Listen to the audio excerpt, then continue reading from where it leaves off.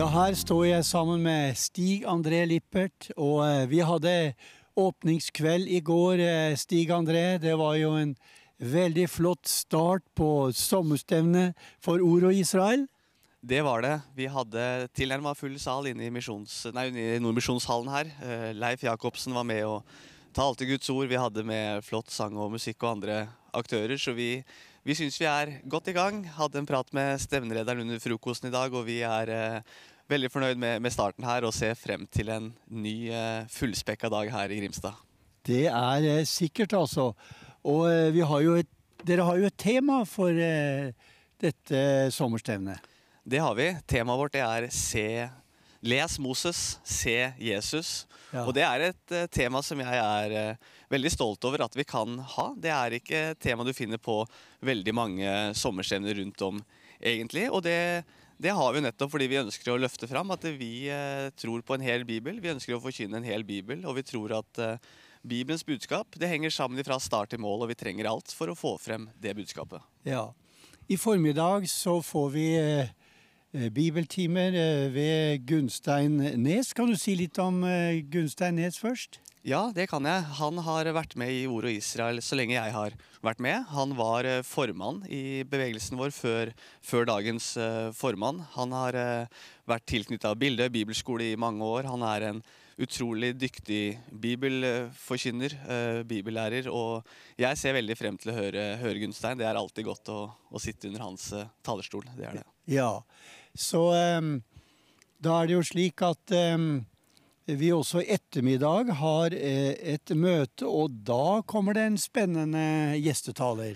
Det gjør det absolutt. Vi gledet oss til å få besøk fra Israel i år. Det skulle egentlig være Eitan Bar, han måtte melde avbud, så da fikk vi tak i en pastor som heter Israel Pokhtar, som for meg er et litt nytt bekjentskap før vi skal bli kjent med han her, så jeg gleder meg veldig til å høre hva Herren har lagt på hjertet hans. Ja, og for de som følger sendingen nå, så er det jo slik at det møtet i ettermiddag begynner klokken 16:00 her på Bibelskolen i Grimstad.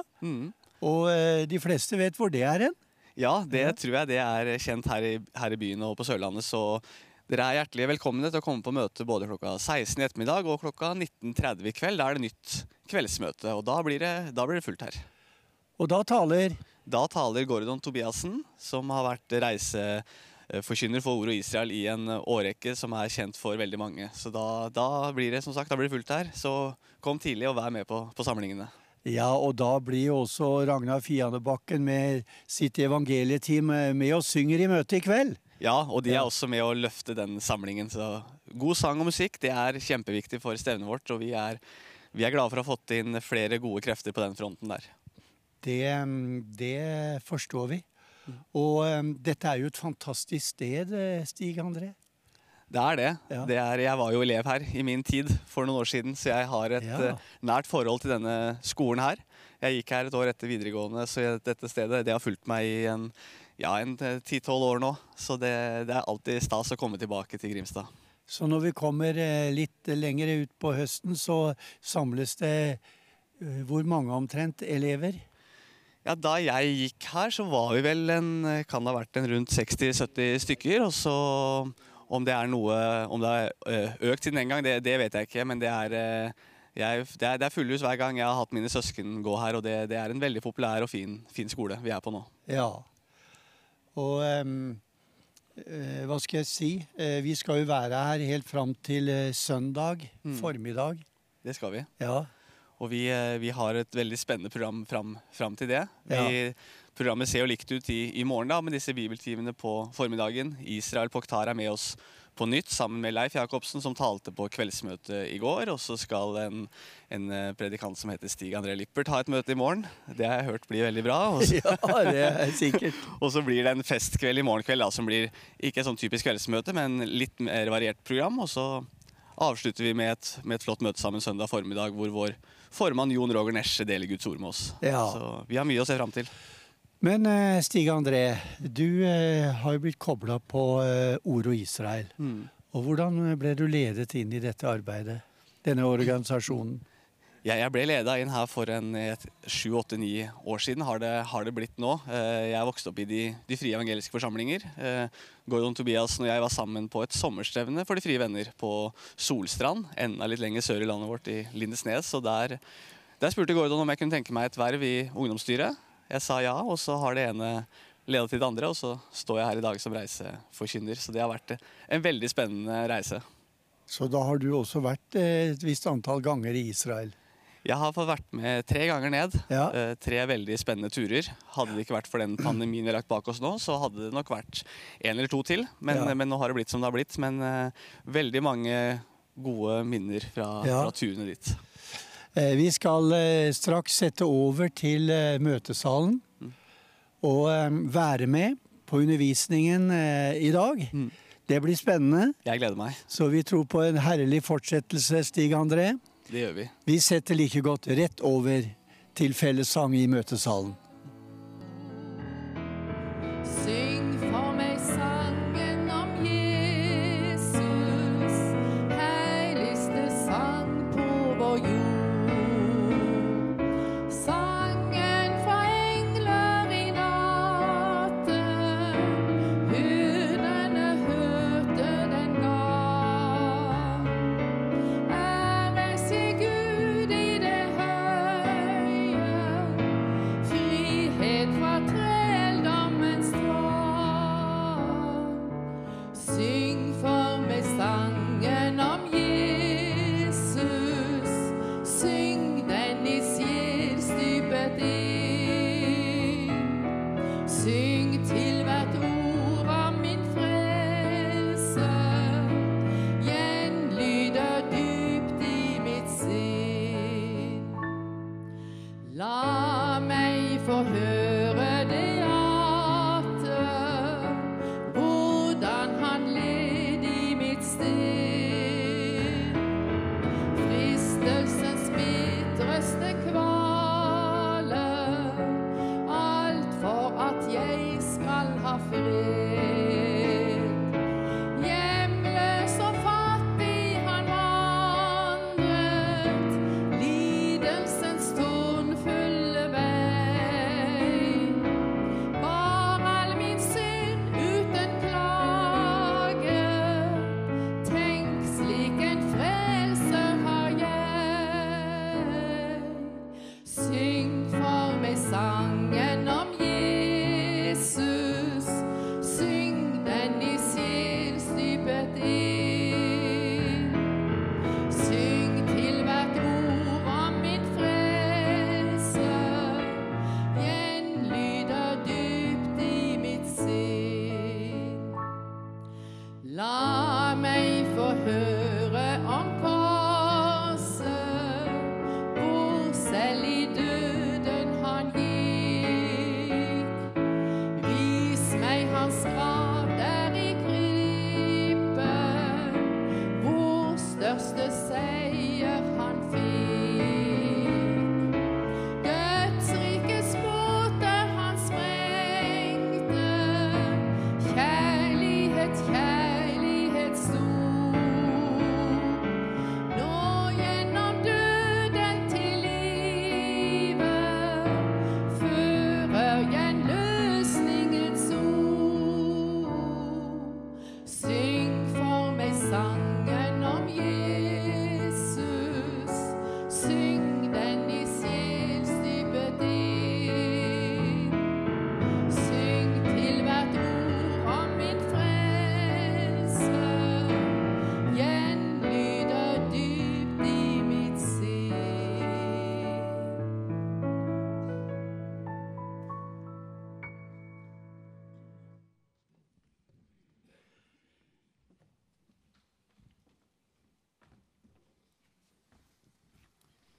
Jeg nevnte innledningsvis litt om din formannstjeneste. Og jeg sa vel også om din forkynnertjeneste, og jeg setter veldig pris på deg som forkynner. Og når jeg tenker på deg som forkynner, så tenker jeg på en kunstmaler. Når han dypper penselen i malinga og maler over et stykke og med farger av mange nyanser. Og sånn egentlig opplever jeg deg når du underviser. Det mange nyanser i Bibelen, og du klarer å male ut de her forskjellige nyansene. Så det noe spesielt, synes jeg, ved deg på det. Jeg fikk det bildet, og jeg hadde så lyst til å dele det med dere. Skal vi be litt sammen? Kjære himmelske Far, jeg takker og priser deg for Gunnstein. Takker deg for den flotte forkynner han og som vi har. Så ber vi for disse 2 bibeltimene nå, at du fyller ham med din ånd, og du fyller oss med din ånd, slik at vi kan få lytte og høre til ordet ditt. Velsign han rikelig og familien. I Jesu navn. Amen. Vær så god.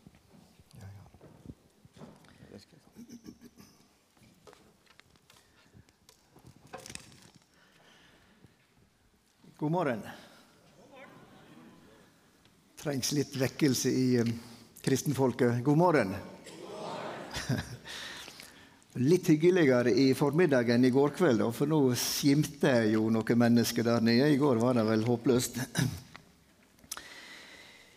Ja, denne gangen så jeg jo på sommerstevne til Ordet Israel bare som forkynner. Jeg har jo hatt litt andre oppgaver tidligere, men veldig kjekt å være tilbake, og veldig kjekt å få være med og dele Guds ord. Så får vi jo uttrykke en takk til hovedtaler som ikke kom da, for han har jo gitt oss et flott tema for sommerstevne i alle fall, som også med andre i stor utstrekning har valgt å gripe tak i. Når han uteblei, for vi synes han hadde en flott formulering. Det vel en boktitel. Han har gitt ut en bok, så vidt jeg har forstått det. Les Moses, se Jesus. Dette jo ikke noe som han har såget av sitt eget bryst, og det heller ikke det vi tenker å gjøre som skal forkynne. Det jo noe som Jesus selv og Jesu apostler til de grader har vist oss, spesielt etter Jesu død og oppstandelse. Men Jesus berører det jo flere ganger ellers også. Skriften, Moses, profetene og skriftene, jødene sin tredeling av Bibelen, alle disse her har sterke vittnesbyrd om Jesus. Jesus før Kristi fødsel. I denne første timen i formiddag så kan vi spisse temaet som hovedtema til Les Moses, se Jesus, klippen, eller berget. Siden jeg kommet så veldig nær Danmark nå, så har jeg valgt å ta med meg en bokmålsbibel. Det jo en risikosport for en indresogning. Kanskje til skuffelse. Jeg hørte jo det var snakk om at det var sendinger helt til Færøyene, og hvis jeg hadde tatt med meg min gamle nynorskbibel, som nesten gammelnorsk, så hadde jo de forstått alt uten videre, og nå lager jeg jo problemet større for dem, men jeg har valgt det når jeg kommet litt på avstand fra Sogn, og av og til bruker en bokmålsbibel. Det har jeg altså da i formiddag. I starten av Efesabrevet så skriver Paulus noe veldig i vers 4. Nemlig at Gud utvalgte oss i Kristus før verdens skapelse. Til en gang der framme å stå hellig og ulastelig for Guds åsyn. Om det kan være rett å formulere det slik at i den farne evighet ble det gjort en utvelgelse i Guds tronhimmel, slik at resultatet klart med tanke på den kommende evighet. Det altså noe som utenfor tidsstripa som vi mennesker må forholde oss til. Ikke det svimlende? Og Peter skriver jo noe av det samme han også. i 1. Peters brev 1, 18 og 19 der han taler om at vi frikjøpte, ikke med forgjengelige ting, sølv eller gull, men med blodet av et ulastende og lyteløst lam. Og så taler han om at slik var Kristus forutkjent. Tenk det. Kristus forutkjent som lam med det lyteløse blod. Før skapelse, før syndefall. Og derfor så kan jo Gud uten problem legge inn sannheten om dette her Guds lam, som bærer bort verdens synd, som døperen Johannes uttrykker i Johannes 1, gjennom hele den gammeltestamentlige periode. Og det han gjør. Noe jo ganske tydelige profetier, men i langt større grad så ligger det profetiske budskapet i forbildet, i avskygninga, i gudstjenestelivet, i offringene, i øverstepresten sin kledning og tjeneste, og i personer som blir forbilde på Jesus på mange områder. Jeg takknemlig til Gud for at han har gitt oss Bibelen på en slik måte. Han regner jo med at han blitt til over 1500-1600 år. Ingen komitémøte, ingen skisse som ble lagt om at det skulle harmonere, men Guds ånd talte gjennom profetene, talte gjennom David, det sagt. Og derfor så blir det harmoni. Og til mer han oppriktig studerer Guds ord, til mer ser han hvor overmenneskelig budskapet om vår frelse folkens. For det ikke bare å fokusere på interessante ting i Guds ord, som å samle på sjeldne frimerker, men det for å få tillit til budskapet om syndenes forlatelse, om forlikelse mellom Gud og menneske. Evig liv, framtid og håp. Det jo det drivet det skal være også i disse bibeltimene. Selv om det for mange av oss veldig interessant å stadig granske Moses og profetene og skriftene for den saks skyld, så det jo først og fremst at vi skal lære Jesus å kjenne. Vi skal lære Gud å kjenne. Vi skal lære oss selv å kjenne. Og vi skal se hvor inderlig avhengig vi av Guds nåde og forløsningen i Kristus Jesus. Det jo hovedpoenget. Som jeg kan si med Paulus, det et troverdig ord, og vel verdt å ta imot at Kristus Jesus kom til verden for å frelse syndere. Og blant de jeg den største, sier han. Så det syndere her i forsamlingen, eller som føler oss på en eller annen skjerm. Det et troverdig ord, og det et budskap som til frelse, som rikt nok for alle som kaller på Herrens navn. Det jo selve det viktige poeng her. Og så blir det veldig trosstyrkende når vi da arbeider med det gamle testamentet og ser hvordan det på de mest uforståelige plasser ligger avskygninger om vår felles frelse i Jesus Kristus.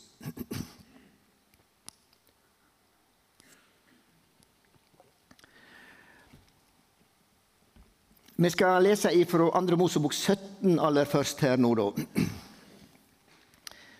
Les Moses, se Jesus klippen. Det blir ikke noe djupsindig bibeltime for mange. Dette her kjent stoff, for andre kan det jo kanskje være litt nytt. Men det jo tidlig på morgenen som vi får prøve å ta en forhåpentligvis litt mjuk start. Vi leser fra starten av Johannes 17. Eller 17 skulle jo jeg ha sagt da, men da hadde vel noen streva. Så dro hele Israels barns menighet fra ørkenen sin i dagsreiser etter Herrens befaling. De slo leir i Refidim, der hadde folket ikke vann å drikke. Derfor trettet folket med Moses og sa, «Gi oss vann, så vi får drikke. Moses svarte dem, hvorfor tretter dere med meg?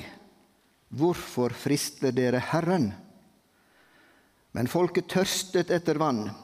De knurret mot Moses og sa, hvorfor har du ført oss opp fra Egypt, for å la oss og barna våre og buskapen vår dø av tørst?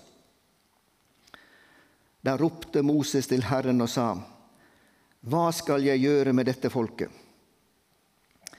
Det er ikke langt fra at de steiner meg.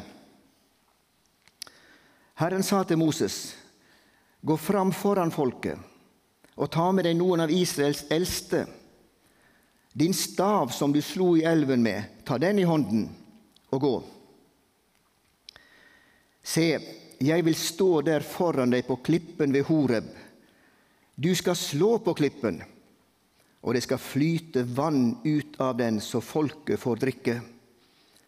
Og Moses gjorde så, mens Israels eldste så på. Han kalte stedet Massa og Meriba, fordi Israels barn trettet med ham, og fordi de fristet Herren og sa, er Herren iblant oss, eller ikke? Himmelske Far, vi søker deg i bønn, om at du ved din ånd lukker opp ditt ord og våre hjerter, og denne formiddagen, dette stevnet, så vi ser de underfulle ting i din lov, i ditt ord. Gi du stor nåde, Herre, både til meg og til deg som skal høre. Amen.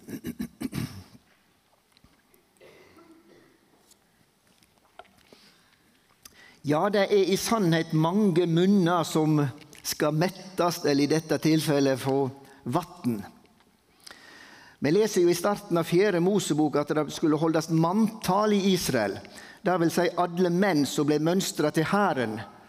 De som var over 20 år skulle teljes opp, ett for ett. Og summen av det er da litt over 600 000 menn.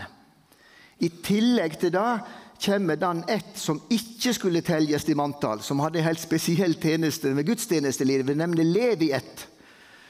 Så da kommer vi altså et godt stykke over 600 000. I tillegg til det, så er det alle kvinner, som sannsynligvis var et høyere antall enn antall menn. Fordi farao hadde jo sett for at alle gutebarn som føddes i Israelsfolket skulle kastes i Nilen. Så jeg ser jo ikke bort ifra at det kanskje dreier seg om 1,5 million voksne mennesker. Og så hadde du barn og unge under 20 år. Og nå var det jo nettopp et problem for farao at jødefolket fikk så mye barn, og de voks fortere enn Egypts befolkning. Så jeg kan ikke tenke meg noe annet enn at det må være over 3 millioner mennesker. Og ikke bare det, men de har jo småfe med seg og storfe med seg. Og jeg er jo oppvoksen på en gard, og jeg vet jo at både kyr og geit og sauer drikker betydelig mengde de også. Så det er jo litt av en bakgrunn, det er jo litt av en situasjon, det er jo litt av en utfordring når de skal bevege seg gjennom ørkenområdet. Og de kunne jo ikke bare stasjonere seg ved en oase, men de skulle jo marsjere gjennom ørkenen, for det var et mål, landet som Gud jo har Abraham, Isak og Jakob, det som er forbindet med Israels land. I ørkenområdet, i denne steinørkenen, Sinai. Og så er det en periode da, ikke så lenge, men nok til at folket knurrer. De møsser helt mot det. Det finnes jo ingen mulighet her. En sånn mengd med mennesker og dyr i et tørt ørkenlandskap. Nei, vi trenger ikke riste på hodet av alt elendig som Israelsfolket gjorde. For vi er av kjøtt og blod med Adams fallende slekt, hele bunten. Og vi kjenner når det er prøvelser i livet at det reises spørsmål og kanskje klage mot himmelens Gud også. Ja, det er der Romerbrevet 15 sier alt som før er skrevet oss til lærdom, så vi skal ha håp ved den tålmod og den trøst som skriftene gir. Vi lærer noe om mennesket og menneskenaturen når vi studerer Israelsfolket, dette demonstrasjonsfolket, og ikke minst vi lærer noe om Israels Gud, som også er vår Gud, som nettopp er rik nok for mennesker som oss. Hver den som kaller på hans navn skal være frelst.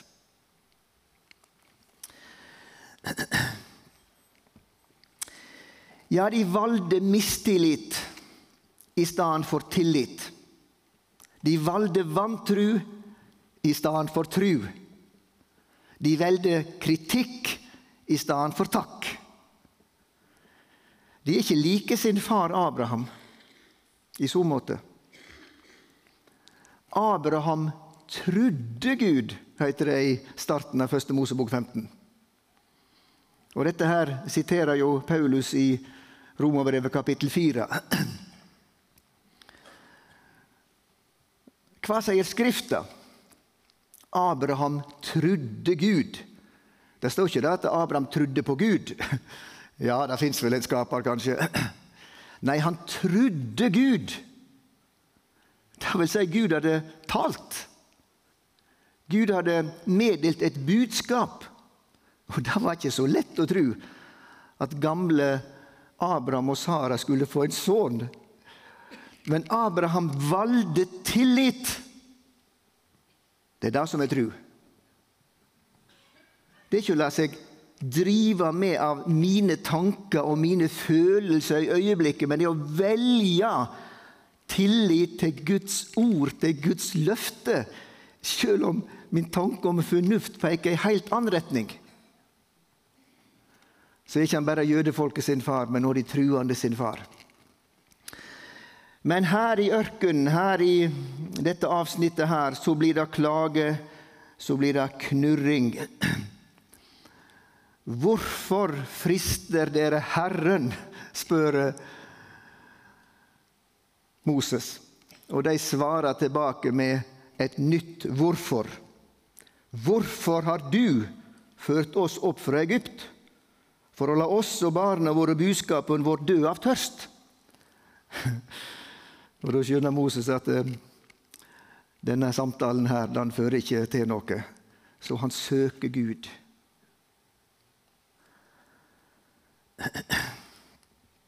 Da ropte Moses til Herren og sa, heter det i vers 4, hva skal jeg gjøre med dette folket? Det er ikke langt fra at de steiner meg. Det var farligere å være med Israelsfolket på reis mot løfteslandet. Det var å møte selveste farao i Egypt, ser det ut til, for Moses. De holdt på å skulle steine. Vers 5. Herren sa til Moses, gå fram foran folket og ta med deg noen av Israels eldste. Din stav som du slo i elven med, ta den i hånden og gå. Hvor skulle han gå? Han skulle jo tenke at Gud sa, nå må du oppsøke det laveste punktet her. Nå må du finne et dalsøk her i ørken. Kanskje det kan ha seve litt vatten dit ned. Gå til klippen. Gå til Horeb. Så skal du ta staven din, og så skal du slå på klippen. Og så skal det komme vatten til folk og fe.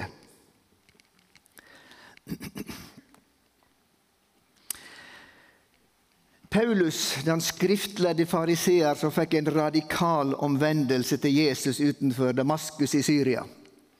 Han fikk lys over sin bibelkunnskap og ser akkurat det som er vårt tema.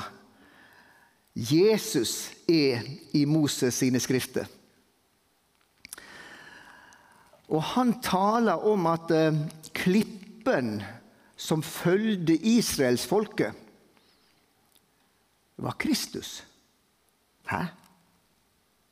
Kristus før Kristi fødsel? Ja. Klippen som fulgte dem, klippen var Kristus.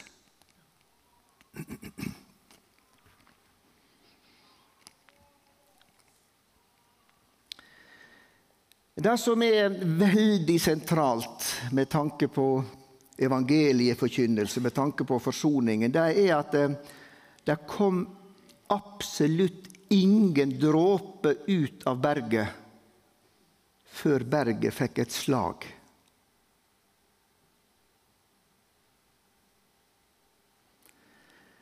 Rent fysisk så skulle det jo ikke ha noe betydning om du tek en tørr trekjepp og slår på berget. Hadde det jo vært en skikkelig grabb på en gravemaskin som slo av en skalk på en bergnabb der, så kunne det jo kanskje frigjøre noe vatten som lå i noen sprekker der. Skjønt det var jo ikke noe å snakke om det heller til en sånn mengd med folk og dyr. Men fysisk sett så jo dette her helt meningsløst. Men det den allmektige Gud som har befalt. Og Gud og Moses føler Guds ord. Og så skjer altså dette her mirakel. Det veller fram, så både folk og dyr får drikke. Ufattelige mengder. I ørken, ut av et berg som hadde fått et slag. De drakk alle den samme åndelige drikk, heter det i 1. Korinterbrev 10, omkring vers 4.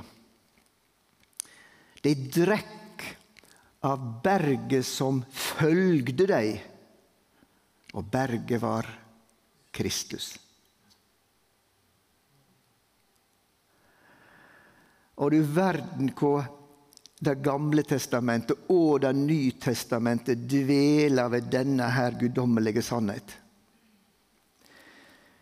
Ikke noe levende vatten for syndige, tørste, åndelig tørste mennesker, bare fordi at Gud god.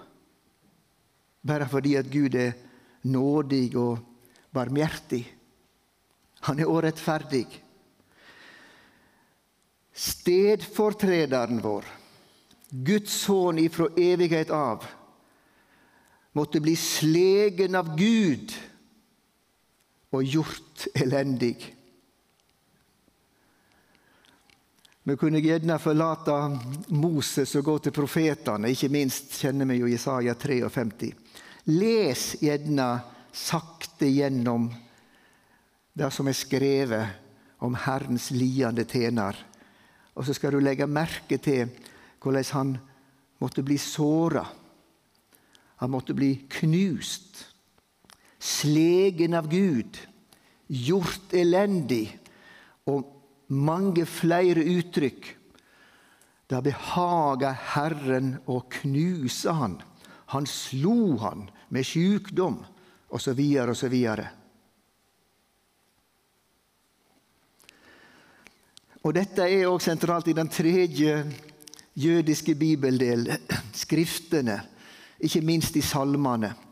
Så mange av salmene som, når vi får lys over det, peker på at Jesus, klippen, måtte bli slegen av Gud.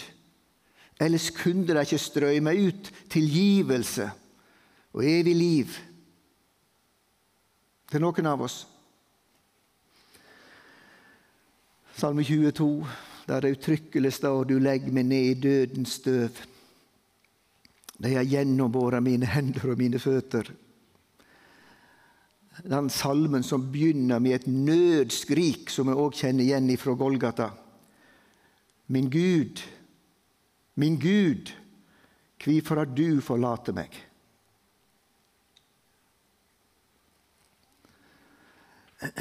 Du finner det også i Salme 69.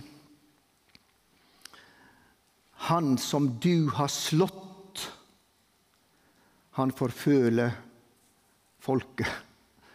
Så det var ikke bare at han ble hatet og forfølgt av både jøder og romere. Det sterkeste, det jo det som ligger i dette her nødrop. Og hvis vi virkelig vil komme på innsiden av Jesu tanker og følelser og bønnerop, så kan vi ikke bare lese de 7 korte utsagn på Jesu kross, Men går vi inn i mange av salmene og andre avsnitt i Guds ord, så ser vi mye djupere inn i den pris der det kostet Jesus å forlike de to parter, syndige mennesker og den hellige Gud. Lova, profetene og skriftene vittner om Jesu død. Jeg synes det sterkt å arbeide med Romerbrevet 3:21 og utover. Frelseslæra.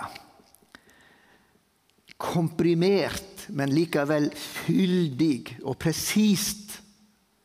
Hvordan Gud kan felle en frifinnelsesdom, erklære mennesket rettferdig i dommen.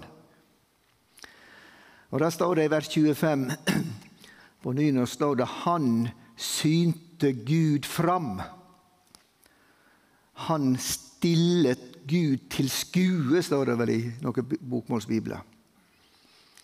Og så kan du jo spørre, hvordan veler Gud å syne fram sin son ifra evighet av? Han som han elsker, han som han har hugnet i, han som han sa vi skulle høre på. Han som verden er blitt til. Den fjerneste galakse har denne personen å takke for sin eksistens. Alt liv på vår fantastisk fine jordklode har denne personen å takke for sin eksistens. Den kvelden når han innstifter nattverden, så sier han i sin bønn i Johannes 17, timen er kommen. Fader, timen er kommen. Herliggjør sønnen din, så sønnen din kan herliggjøre deg. Ja, hvordan syner Gud han fram? For skapningen. Han stilte Gud til skue i hans blod, som en nådestol ved troen. For et skue! For en framsyning! Hva er herlig med dette? Er ikke det avskyelig? Er ikke det forskrekkelig? Forsoningen, frikjøpelsen, betalingen av den høye pris er helt nødvendig for at det kan strømme ut levende vann til oss som tilhører Adams falne slekt. Jeg vil ikke vite noe av noe annet blant dere enn Jesus Kristus og han krossfest, sier Paulus tidlig i 1. Korinterbrev. Det vil jeg være flere ganger, kapittel 1 og 2. Ja, han har mye å skrive om i 1. Korinterbrev. Det er vel knapt noe brev som er så vittfemnende med tanke på kjøtelighet og ikke åndelighet, partistrid og rettssaker blant kristne og nådegavebruk som ikke alltid var så bra, og så videre og så videre. Og allikevel så er det snørpet inn til dette Jesus Kristus og han krossfest. All velsignelse som strømmer ut på det åndelige plan er knyttet til berget, klippen som ble slegen. Jesus slegen av Gud og gjort elendig. Det er vatten som strømmer ut her i ørkenen. Da tolker jo Jesus veldig tydelig for oss. Når vi leser i Johannesevangeliet kapittel 7 der, så er det jo lauhyttehøgtid i Israel. Og etter hvert så dreg også Jesus dit. Og siste dagen, står det der i vers 37 og utover i kapittel 7 av Johannes. Siste dagen, den største i høgtida, sto Jesus og ropa ut. Nå var det jo slik at i forbindelse med lauhyttefeiringen så hadde de jo et vannhentingsrituale. da de hentet vatten fra en kjelde der i Jerusalem, og bar det inn på tempelplassen. Og så var det en seremoni i forbindelse med dette her. Og det dette som Jesus knytter sitt budskap til, da han roper ut, uten mikrofoner, uten høgtalere.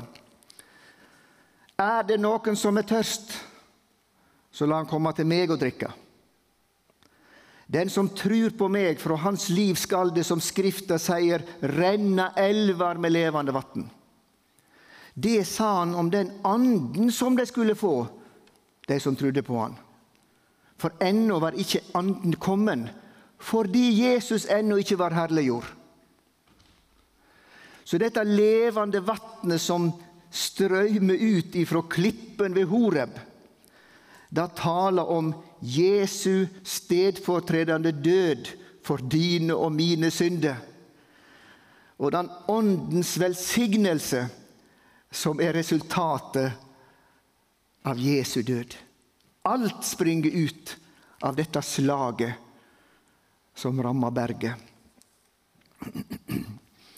Og her kunne vi jo ha tema for en ny time om gjenfødelse ved Guds ånd, Guds ord.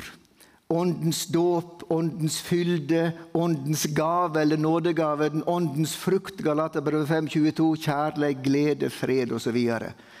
For et levende vatten for tørste menneske åndelig talt.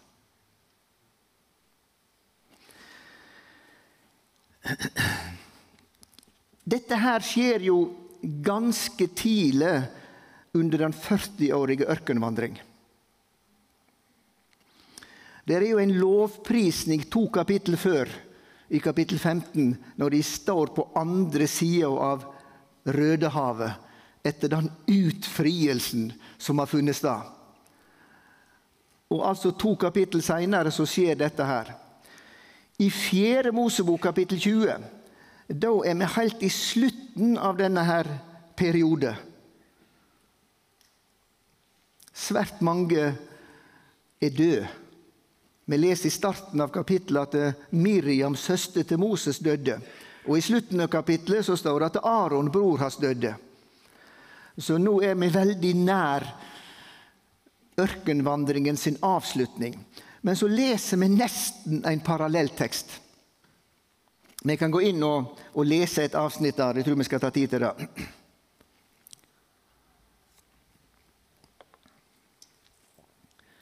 Starten av 4. Mosebok 20.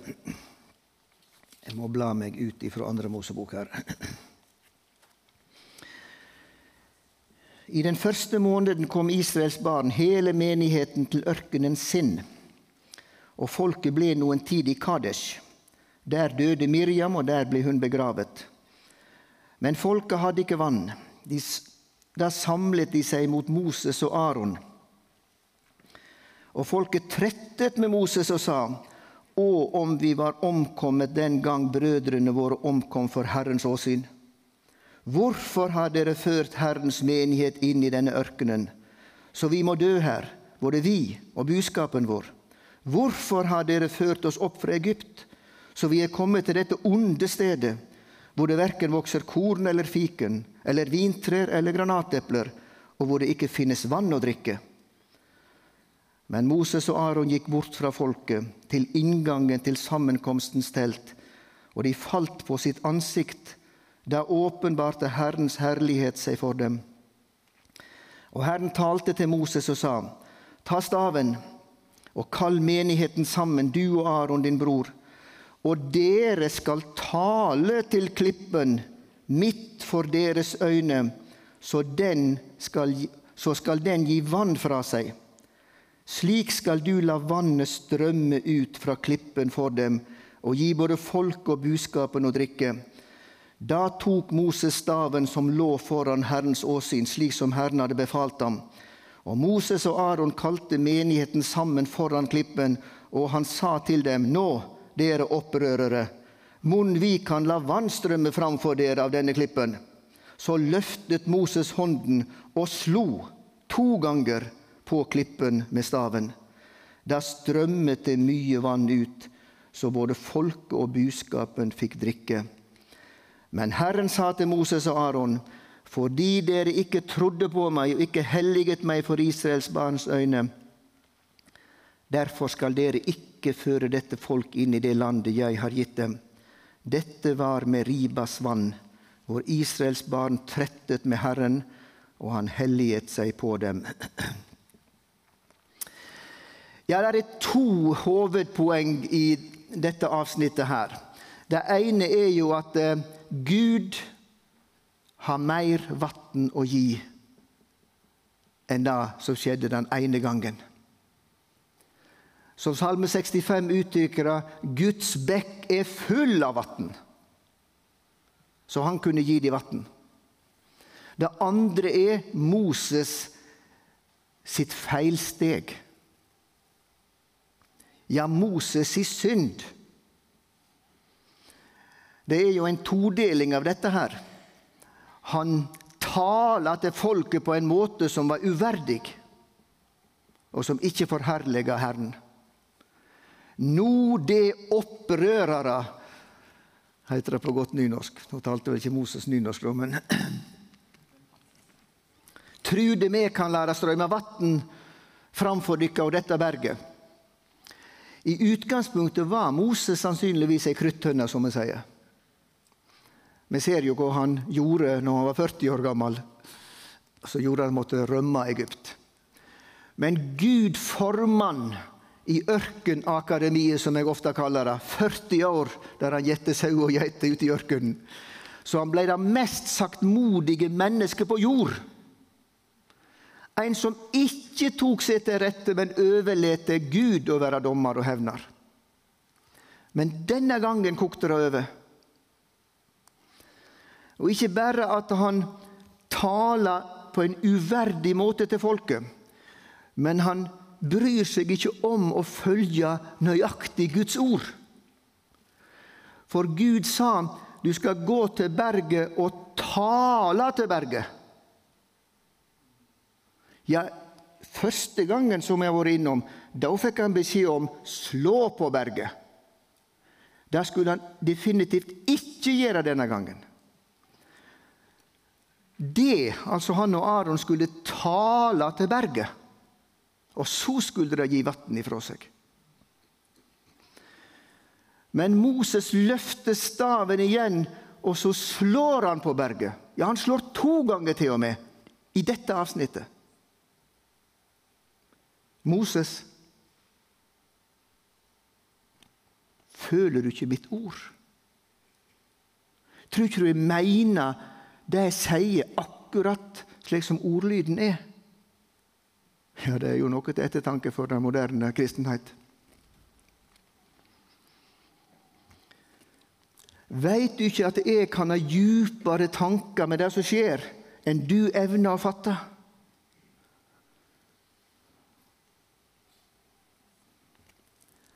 Klippen er Kristus. Berget som følgde deg var Kristus. Og Kristus måtte bli slegen av Gud, og det skjedde på krossen, på Golgata. Og hvis du leser Hebreabrevet kapittel 9 og kapittel 10, så ser du hvordan det blir understreket igjen og igjen. Han døde en gang for alle. Det var ikke en årlig gjentakelse som det skjedde på forsoningsdagen i den gammeltestamentlige tid på Jom Kippur. Men når Kristus gikk inn i helligdommen, ikke med blod av bukker og kalver, men med sitt eget blod, så vann han en evig utløsning. Det skjedde en gang for alle, og derfor kunne Jesus rope ut like før han døde, det er fullbrakt. Ikke halvgjort, ikke 95% gjort. Fullbrakt frelsesverk. Forsoningen er fullbrakt. All synd ifra Adam til den siste skapning er lagt på stedfortrederen Kristus Jesus. Han ble gjort til synd. Han vart ei forbanning for oss. Men Moses, du har jo slått på klippen flere ganger. Du knuser jo hele forbildet. Du reduserer jo Golgata-verket til noe som ikke tilstrekkelig. Og du og Aaron får ikke lov til å komme inn i løfteslandet. Wow, det var en tung beskjed.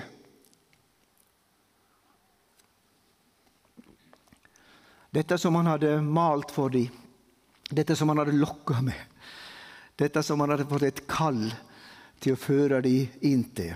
Et løfte om å føre dem ut, men også til å føre dem inn i løfteslandet. Guds løfte var klinkende klare både for Gud, for Moses og for folket.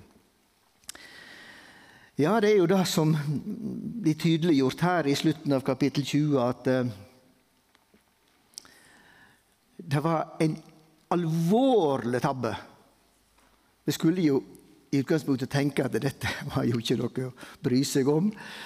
Nei, det er noe med at hvis Gud har sagt noe, så kan ikke vi bare endre det på noe område. Han er helt suveren, og han aksepterer ingen innblanding når det gjelder hans frelseslære, eller når det gjelder etikk, eller hva det måtte være. Vi trenger ikke prøve oss. Det skal vi stilles til regnskap for. Nok om det, tiden fyker fort her. Guds bekk er full av vatten for et evangelium. Og alle det tørste, heter det i starten av Jesaja 55, kom til vannene i flertall. Det store mengder med levende vatten som Gud har for mennesket. Ja, Gud testet sitt folk, både Israels folket under ørkenvandringen. Han leder de ikke strake vegen til Filisterland, til Gazastripa, som vi sier i dag. Følger kystlinjen, men han førte de om vegen, fordi han hadde noe å lære de. Han testet sitt folk. Dette kan du lese om i starten av 1. Peters brev. At Gud prøver oss. At han lutter oss i sin eld. Det er noe som er velbehagelig for han. Vi skal ha en prøvde tro. Og det er jo noe av det vi ser også her, at Gud fører ikke sitt folk utenom en hver prøvelse. Han vil gjerne at det skal utkrystalliseres en enda sterkere tillit til den evige Gud og skaper. Han som ingenting er umulig for. Og når vi ikke skjønner bæret i trengselstider, i prøvelse, så skal vi klynge oss til den usynlige Guds løfte. Og Guds bekk er full av vatten.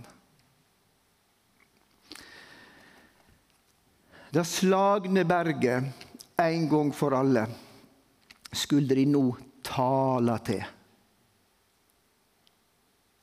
Ikke det der hemmeligheten ligger kanskje, at det er så mye tørst, åndelig tørsthet og blant oss som er Guds folk. Men jeg tar imot evangeliet om forsoningen, han som ble slegen for oss. Men har vi skjønt at berget føler oss. Det er oss nær på hele vandringen. Hvordan det skulle forstås under ørkenvandringen, det er jo kanskje ikke så lett å skjønne. Men det var jo en steinørken, og berg var det jo overalt, og det er et uttrykk for Kristi nærvær. Hele vandringen. Og når de ble prøvde, så måtte de vente på Gud. Tala med til berget. Les Jesu avskjedstale i Johannes evangeliet, kapittel 14, 15 og 16. Hvordan han i alle fall 4 ganger legger de på hjertet dette med bønn. Sannelig, sannelig, sier dere. Alt det ber meg om i mitt navn, det skal jeg gjøre.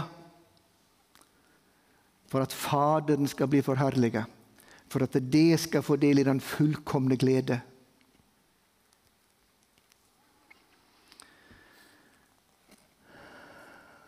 Jeg vil gjerne anbefale Marie Monsen, kinamisjonæren fra Bergen, sin bok «Vekkelsen blir en åndens aksjon». hvordan de ser at det var bønn som frambringet den enorme vekkelsen som brøt ut i Kina for snart 100 år siden nå, og som har fortsatt og fortsatt og fortsatt. En enkel, eldre kinesisk kvinne, som hun uttrykker det, Tosao heter hun vel, som neppe hadde en høy IQ, men desto større enfoldig tillit til Guds løfte. Hun talte mye med Herren. Marie Monsen ble helt skamfull og forteller i flere bøker om dette her. Og der lærte hun bønn, og så lærte de at vekkelsen må bli en åndens aksjon. Hvorfor skjer det så lite, må man vel si, av sann vekkelse og liv i Norge, i Vesten? Skal tro om ikke hemmeligheten ligger her. Tal til berget. Bli et bønnemenneske. Ha en relasjon i det daglige med din frelser og Herre. Så æra med deg, Jesus, lammet som ble slakta. Du som kjøpte oss til Gud med ditt blod. Ifra alle folk og ett og tungemål. Og gjorde oss til et kongerike av prester.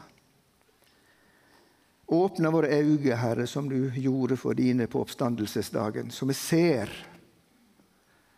og så vi blir grepen av din storhet, og så vi ser at det her er vatten, her er liv, her er overflod for hele vandringen. Ja, vi kan få vekse i nåde og kjennskap til deg, hvis vi bare griper de muligheter som du har gitt oss i ditt ord og ved din ånd. Amen.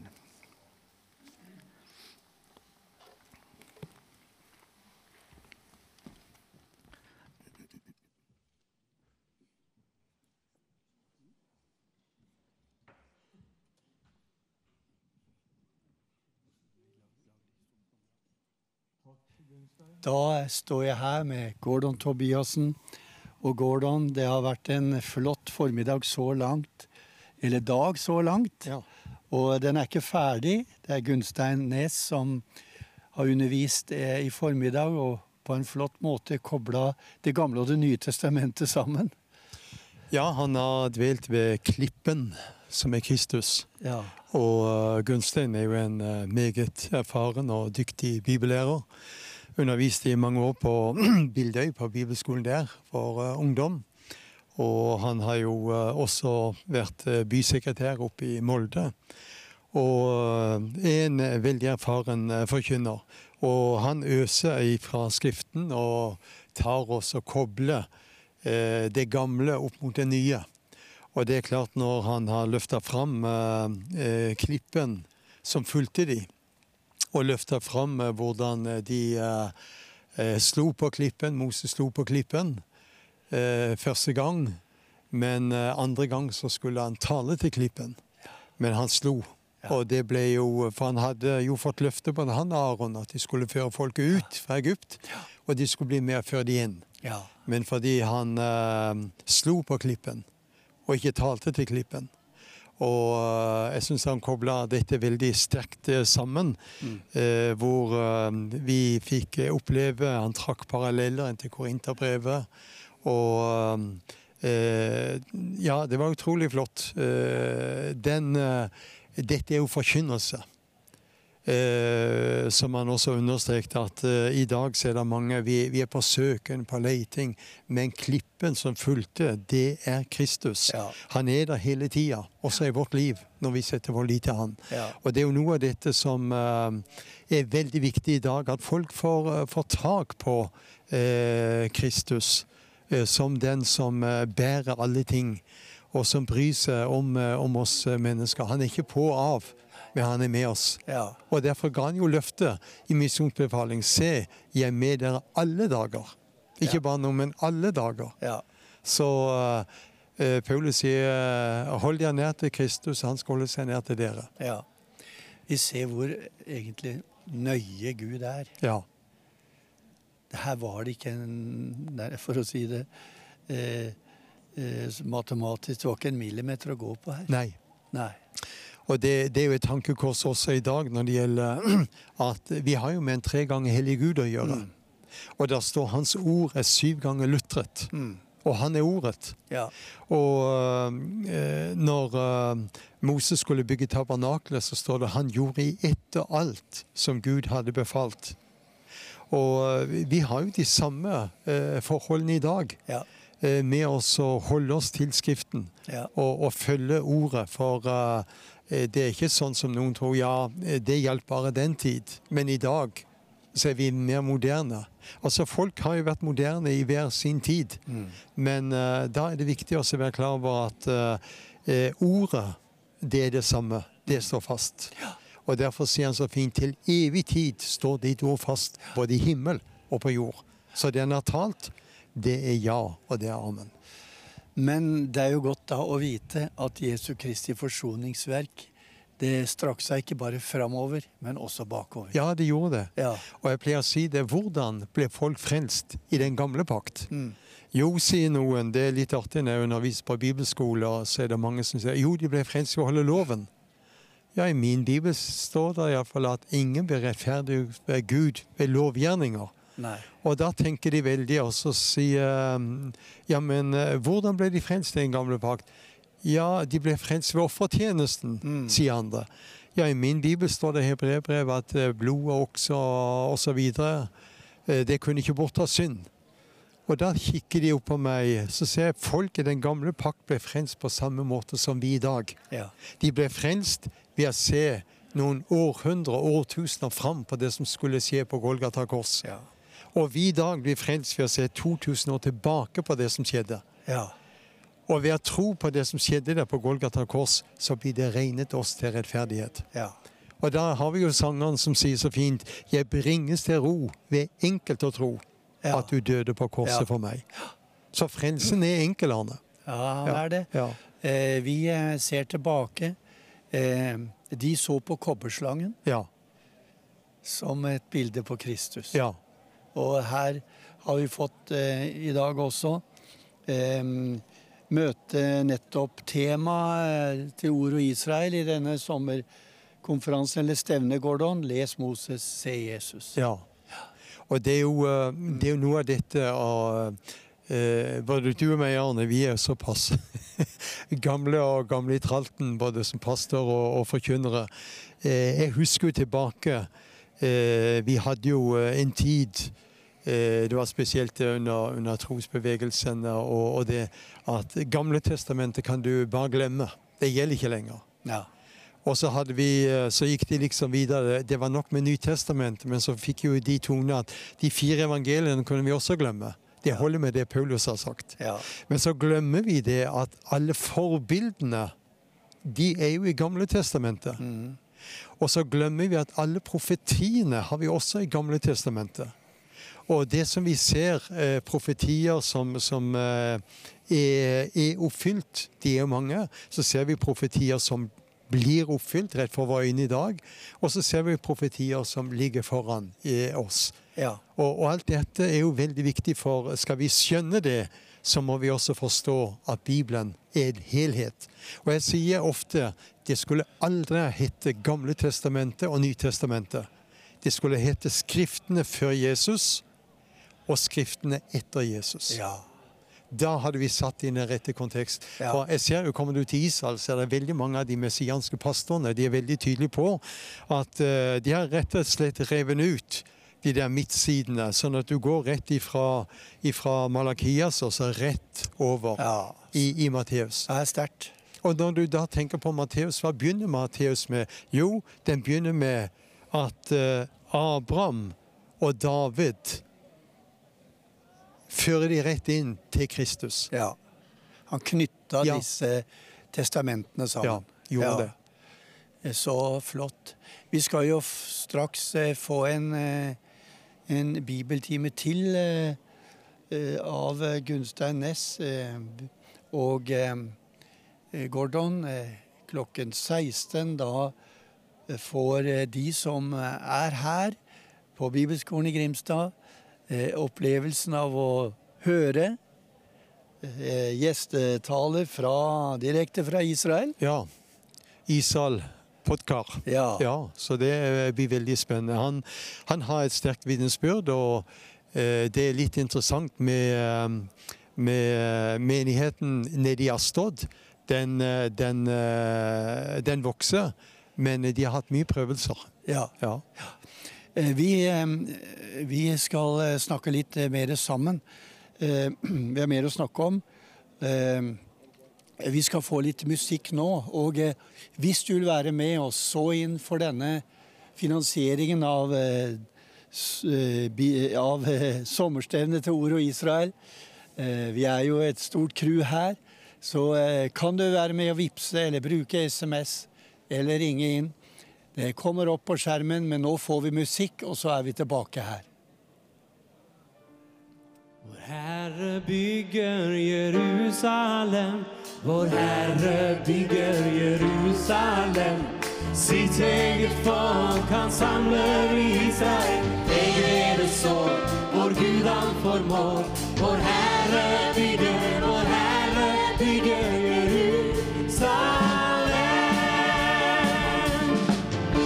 Vår Herre bygger Jerusalem. Vår Herre bygger Jerusalem. Sitt eget folk han samler Israel. Eget det så, vår Gud han formår. Vår Herre bygger Jerusalem.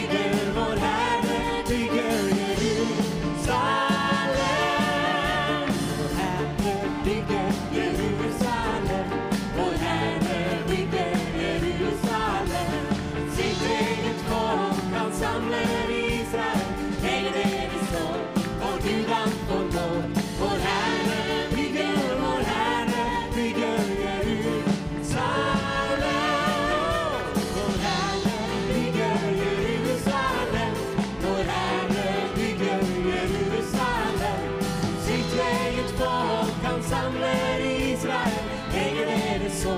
vår Gud han formår. Vår Herre bygger Jerusalem. Vår Herre bygger Jerusalem. Vår Herre bygger Jerusalem. Sitt eget folk han samler Israel. Eget det så, vår Gud han formår.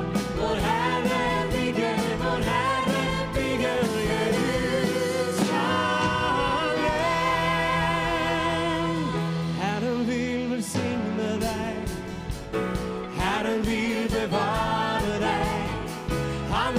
sitt ansikt lyser på deg, og være deg nådig.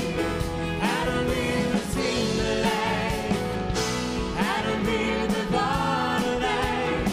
Han vil la sitt ansikt lyse på deg, og gi deg fred. Herren vil velsigne deg, Herren vil bevare deg.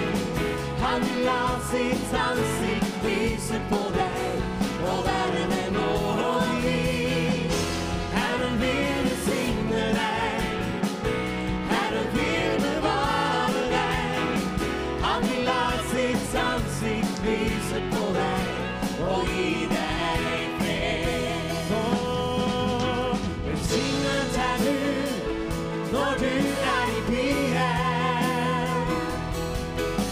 Velsignet du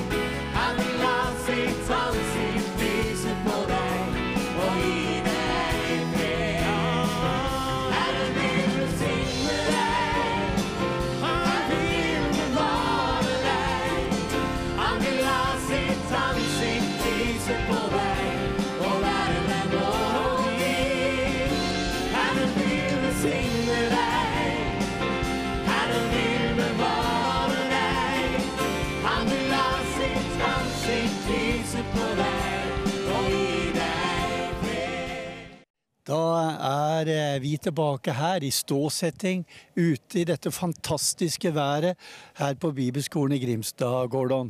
Dette jo en fantastisk dag. Hit kan folk komme med campingvogner eller med bobiler. Så her det flere muligheter. Mange muligheter, og når du går frem på pynten der og ser den flotte utsikten ut mot havet og skjærgården, så jo Grimstad veldig velsignet med en av de flotteste skjærgårdene i hele landet. Ja. Så det jo noe vi kaller for blindleia, det går fra Kristiansand til Kragerø. Og de regner jo Grimstad for Sørlandets perle. Så om sommeren så det et utrolig populært reisemål for mange. Ja. Og du kan se gå ned i byen her i Grimstad med de små gatene og livet som der nede. Det blitt veldig, veldig flott. Så vi opplever at veldig mange turister de må legge turen om Grimstad. Og du vet nå som vi har sommerstevnet vårt her, så det kanskje ikke så mange som klar over at i løpet av sommeren her i denne stevnehallen så det mange stevner som blir avviklet. Vi har Åpen himmel som Imekirka i Stavanger har her. Krik skal ha 2 uker nå etterpå vi ferdig. Og så har det vært en del andre stevner innimellom. Ja, så flott altså. Og her samles jo disse stevnedagene under Ord og Israel. I løpet av disse dagene faktisk mange hundre, Gordon. Ja, det gjør det. Vi opplever at det veldig stor interesse, og det jo noe av det som jeg synes flott. Nå reiser jeg veldig mye inn i alle båtlag, for Ordet Israel jo tverrkirkelig. Og det som vi ser på stevnet her, det jo at det folk fra alle båtlag. Så Ordet Israel, altså jeg liker det Ordet Israel, Bibelen og Israel. Det ikke Israel og Bibelen, men det Bibelen og Israel. Det samler kristenfolket. Og når jeg reiser rundt, og vi ser det når vi har møter rundt forbi, dette med fellesmøter mange steder, det jo blitt borte. Ja. Men Ordet Israel sine møter, det fellesmøter. Ja. Der kommer de fra alle båtlag. Og Gordon, du kjenner jo, eller har møtt, i hvert fall så de som her, antageligvis møtt deg og dere andre som reiser med ordet i Ord og Israel rundt omkring i landet vårt, det vidstrakte land. De har møtt dere, og så kommer de hit, for du har sikkert hils på de fleste her. Ja, vi treffer jo veldig mange, og det jo klart mange tror at jeg kjenner de på navn. Du har sett de 1 eller 2 ganger, men jeg plasserer nok folk ganske fort hvor jeg har møtt de med navn. Det ikke alltid jeg husker. For en treffer jo noen tusen i løpet av året da. Det akkurat det. Gordon, du skal jo også være med og forkynne og undervise allerede nå i kveld. Og kan du åpne litt opp for hva du har tenkt å dele i kveld? Ja, det kan jeg. Det heter jo det at du skal ikke åpne krukka før tiden der. Nei. Men jeg kommer til å ta utgangspunkt fra Første Mosebok. Og det går på Isak, Rebekka. Det som har med den flotte, det som skjedde der. Men også sette det inn i en kontekst som gjelder dagens. Ja. For der står ved aftenstid, gikk Isak ut på marken, og jeg tror det at alle ting og tegner viser jo at vi kommet inn i en ny aftenstid. Ja. Ja, for det jo sterke profetiske tider, som du sier her. Mange mennesker bekymret. Veldig. Ja. Og du vet, etter Gog, eller etter pandemien, så trakk jo folk lettelsens sukk, og så får vi krigen som Russland setter mot Ukraina. Så folk, det en uro i dag i folkehavet. Ja. Gordon, vi skal straks sette inn i møte igjen, den andre delen av undervisningen til Gunnstein Nes. Folk har mulighet til å vipse og SMS-e og ringe inn sitt offer for denne konferansen eller stevne. Ja, det har de, og det anbefaler jeg på det varmeste. Når vi ser hva Visjon Norge betyr, og alle de steder kanalen når inn, så det en røst i tiden som vi må ta godt vare på. Så jeg anbefaler støtte både i bønn og ikke minst også med midler i denne tid. Så da ligger det ute på skjermen i det vi får fellessang fra salen. Vi går inn i møtesalen nå. Over jord, intet annet verden bringer, håp og trøst som dette ord. For det navn må hatet vike, for det navn må ondskap fly. Ved det navn skal rettferdsrike skyte friske skudd på ny. Navnet Jesus må jeg elske, det har satt min sjel i brann. Ved det navnet fant jeg frelse, intet annet frelse kan.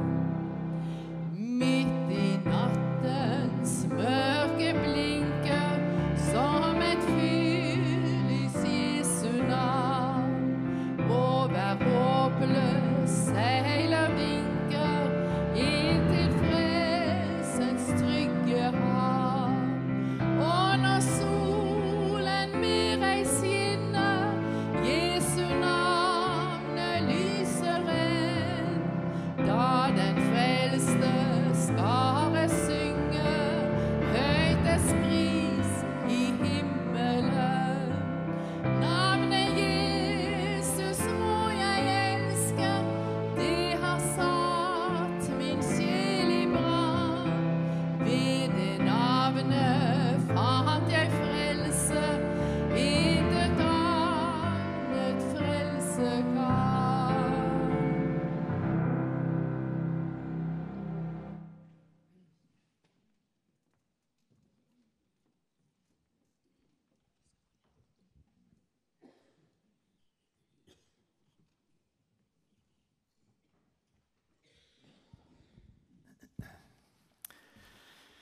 Ja, velkommen til time nummer 2 denne her fine formiddagen.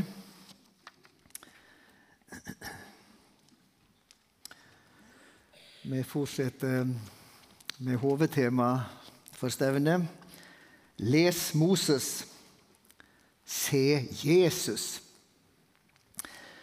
Og denne timen spisser vi da inn på følgende tema. Les Moses, se Jesu oppstandelse. Forrige time så ble det jo først og fremst et fokus på Jesu lidelse og død, som vår stedfortreder, vår forsoner. Men Det gamle testamentet har åpenbart en god del å si også om Jesu seierrike oppstandelse. Dette ser vi jo veldig tydelig i Lukas 24, blant annet på Jesu oppstandelsesdag, hvordan han åpnet skriftene.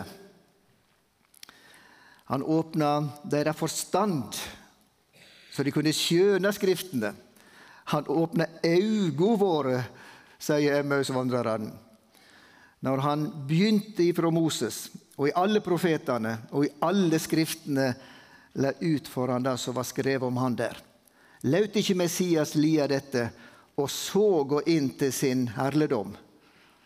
Altså det en lidelse, og det en oppstandelse, og det en tronbestigning i Guds tronhimmel.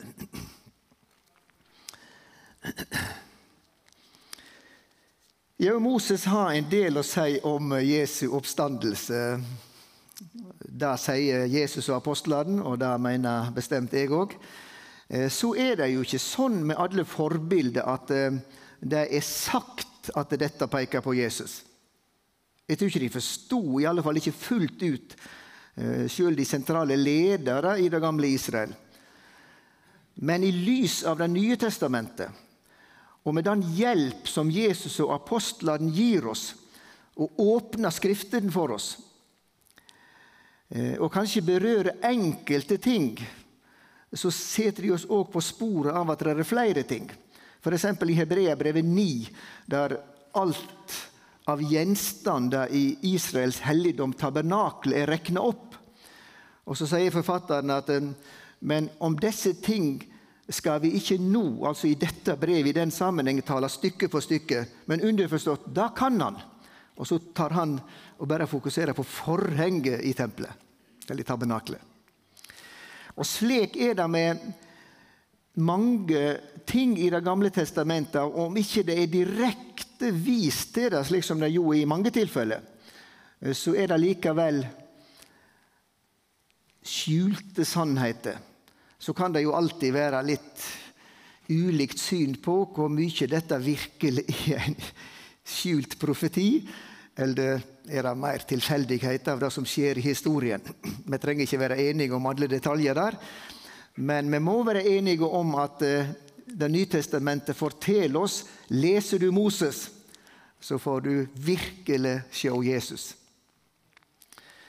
Det gamle og det Nye Testamentet til sammen, et veldig vittnesbyrd av to om det samme frelsesbudskap.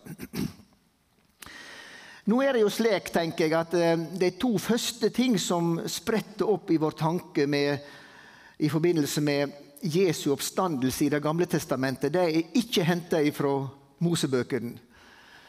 Men det ene jo fra profetskriften, nemlig profeten Jonah, som Jesus direkte viser til.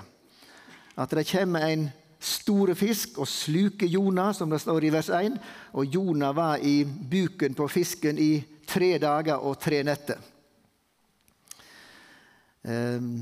Dette her en profeti om min oppstandelse, sier Jesus, litt med mine egne ord her da. Det andre avsnitt som kanskje mange umiddelbart tenker på, det jo det som Peter nevner i sin mektige pinsetale, der 3000 mennesker ble frelst, når han griper fatt i Salme 16. Og dette siterer jo også Paulus i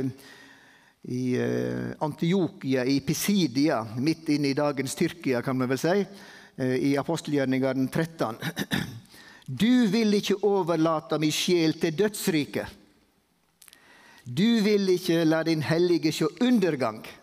Du kunngjorde med livets vega. Og så legger Peter ut at her skriver ikke David om seg selv, men fordi han var en profet, så skriver han om Messias og hans oppstandelse. Men her på stevnet det jo helst Moses vi skal lese. Men det kan jo være greit å se at det en tråd gjennom hele vår Bibel. Det første punkt, jeg kommer i alle fall til å ta med 5 punkt, det finnes flere. Tiden har jo en tendens til å gå fort. 3. Mosebok 23.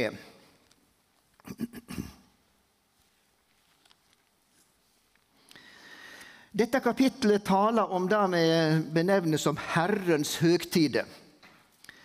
Det vil si at Gud inviterte sitt folk, Israelsfolket, til fest. Skikkelig selskap.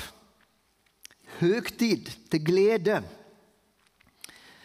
Og så ser vi at også dette her har betydelige profetiske ting i seg. Det var jo et jordbrukssamfunn i det gamle Israel, og veldig mye av det som ligger i forbindelse med Herrens høgtider knyttet til jordbruk og til dyr som de hadde. Det ser vi. Og de 3 mest kjente høgtider jo påske, pinse og lauhyttehelgi. Men så det jo sånn at påskehelgi, det jo som et kinderegg. Det liksom en boks med 3 ting inni. Av og til så blir alt sammen kalt for påskehelgi. Noen ganger blir alt sammen kalt for usyrebrødhelgi eller høgtiden. Men hvis vi leser her i 3. Mosebok 23, så ser vi at det en veldig presisering av disse her 3. Og nå skal jeg fokusere på det som sannsynligvis minst kjent, nemlig første grøa si høgtid. vers 10 og utover i 3. Mosebok 23. Tal til Israels barn og si til dem, når dere kommer inn i det landet jeg vil gi dere, og dere høster landets grøde, da skal dere komme til presten med det første kornbåndet av deres høst. Han skal svinge kornbåndet for Herrens åsyn, for at Herren kan ha velbehag i dere. Dagen etter sabbaten skal presten svinge det. Førstegrøa si høgtid. I Paulus sitt mektige oppstandelseskapitel, 1. Korinterbrev 15, der han skriver altså veldig mye om Jesu død og oppstandelse. Han sier jo der i vers 3, jeg overgav dykk blant de første ting det som jeg selv tok imot, at Kristus dødde for syndene våre etter skriftene, og at han ble gravlagt og han stod opp i en tredje dagen etter skriftene, og han synte seg for mange. Og så rekner han opp de som han synte seg for. Men hovedpoenget, punkt 1, det er at Jesu lidelse, død og oppstandelse, det skjer etter det profetiske ord i jødene sin gamle bibel. Og det andre viktige poenget, det er at Jesu oppstandelse kan bevitnes av en 500-600 mennesker. De fleste er enda i livet, sier han. Og så drøfter han en del dette med Jesu oppstandelse, og han fabulerer jo litt grann, sett at Jesus ikke har stått opp igjen ifra de døde. Og da er vi virkelig ille ute og ynkeligere enn noen, skriver han. Men så konkluderer han jo, eller oppsummerer med det som jeg skal lese i denne sammenheng da. Vi får bla oss fram til 1. Korinterbrev 15 og fra vers 20. Men nå er Kristus reist opp fra de døde, og er blitt førstegrøden av dem som er sovnet inn. For ettersom døden kom ved et menneske, så er også de dødes oppstandelse kommet ved et menneske. For like som alle dør i Adam, slik skal også alle bli gjort levende i Kristus. Men hver i sin egen avdeling. Kristus er førstegrøden. Deretter skal de som hører Kristus til, bli gjort levende ved hans komme. Deretter kommer enden, og så videre. Dette er jo ikke et begrep som Paulus teker ut av løse lufta. Den skriftlærde fariseeren Paulus, som kjente disse avsnittene, har fått nytt lys over det. Det er ikke tilfeldigheter i budskap om Herrens høgtid i den gamle tid i Israel. Det er skjulte sannheter, så når vi leser Moses, så ser vi Jesus.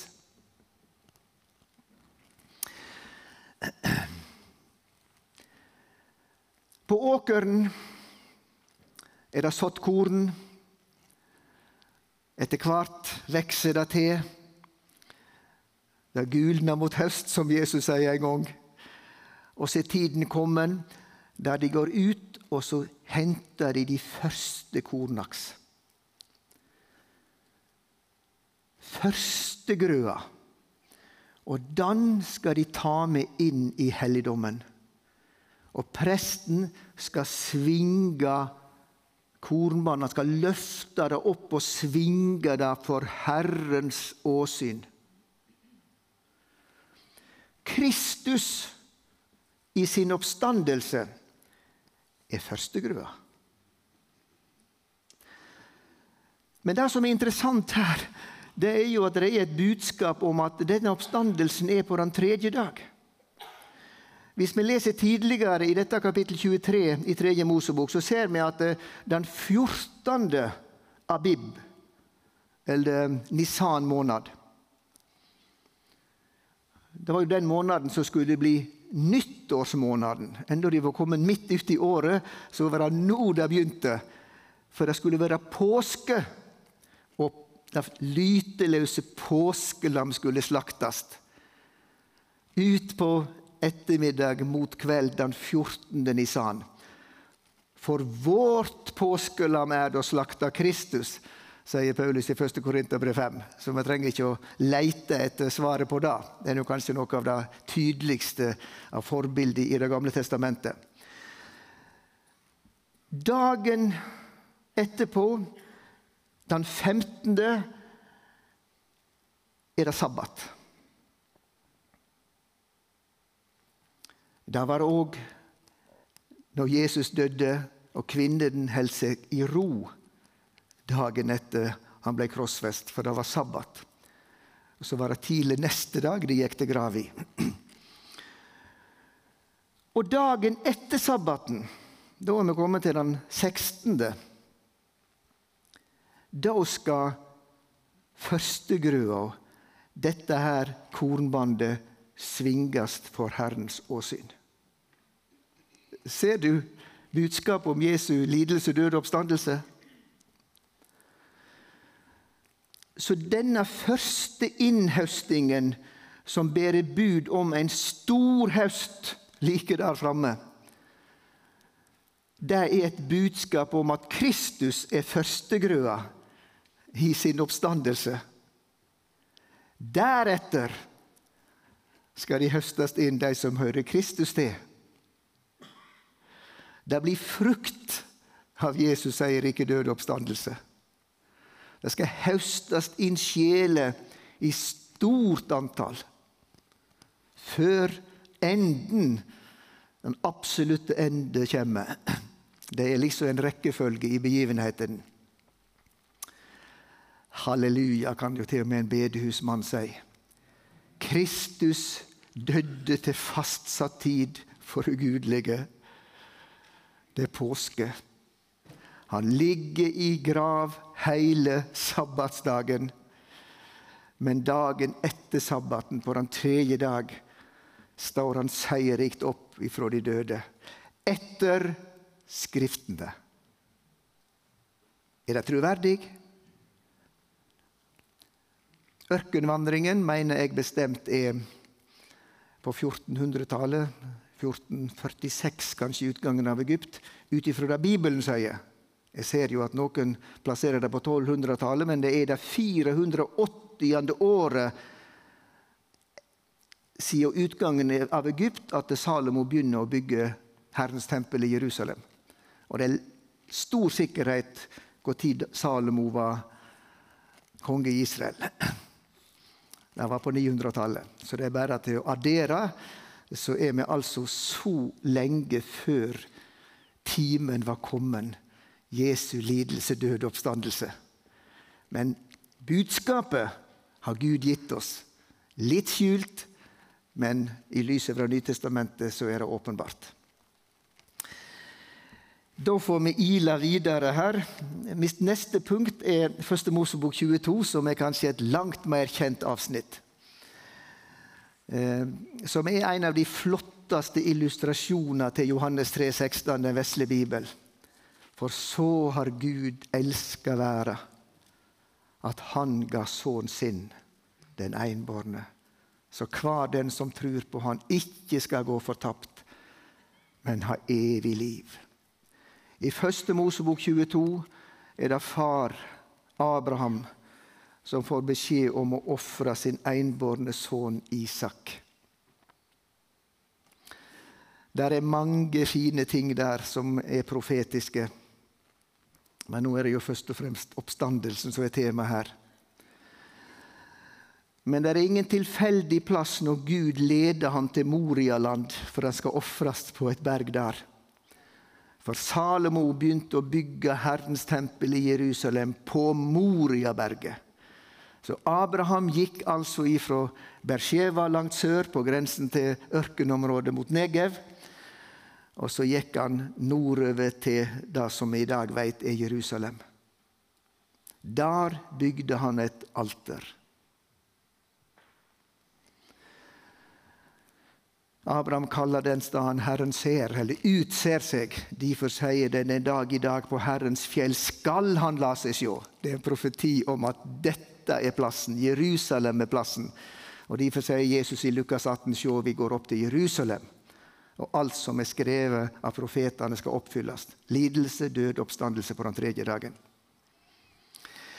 Arbeidsfordelingen, når de ser plassen, så leter Abraham tjeneren være igjen, og så legger han veden på Isak.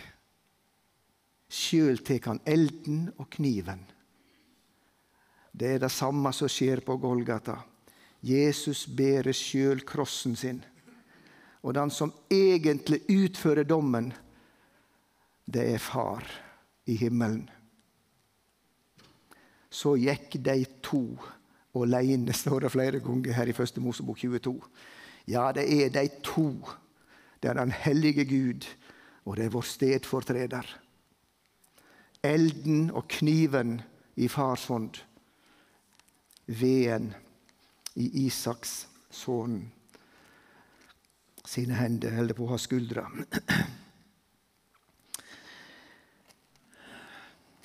Vær her, sier Abraham til tjeneren, for jeg og gutten vil gå dit opp for å tilbe. Og så kommer vi tilbake til dykk. Hæ? Lyger han for de? Snakker han usant? Hebreabrevet 17 sier noe, kapittel 11 og vers 17 og utover der, sier noe interessant. I tru eller ved tru offra Abraham Isak. Ja, eneste son sin offra han som hadde fått lovnadene. For han tenkte, ja, hva tenkte han i denne her umenneskelige situasjonen?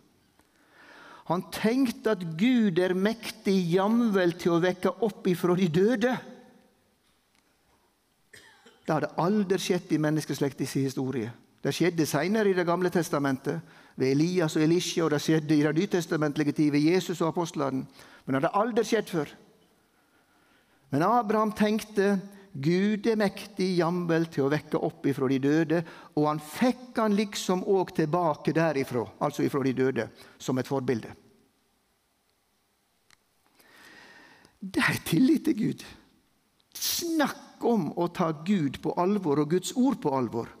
Gud har for det første sagt, i Isak skal det nevnes deg ett. Du skal bli far til en mengde folk. Ok? Har Gud sagt det, så står det der. Og den samme Gud sier, du skal ta Isak, din enbårne son, og offre han som brennoffer på et av fjellene, så jeg skal vise deg.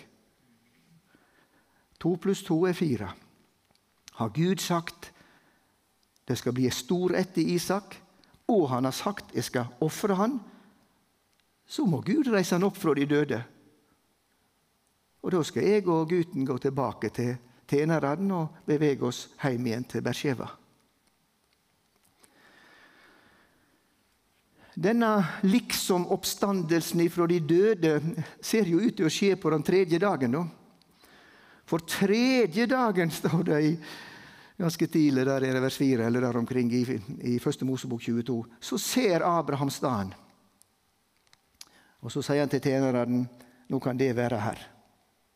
Så ifra Abraham bryter opp med et ja til Gud, og til dette offer i sitt hjerte, og til han liksom får han tilbake ifra de døde, så er det altså på tredje dagen.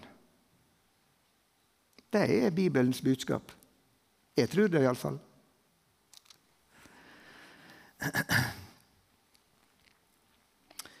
Du far, her er elden og veden, sier Isak, men hva er lam til brennofferet? Han undres på det. Gud skal selv se seg ut, lammet til brennofferet, gutten min. I sannhet, det har Gud gjort. Både den gangen med en vær som kommer inn, i stedet for Isak, men først og fremst det lammet som vi ser på krossen. I 2. Mosebok 3, da er vi kommet til det tredje avsnittet her.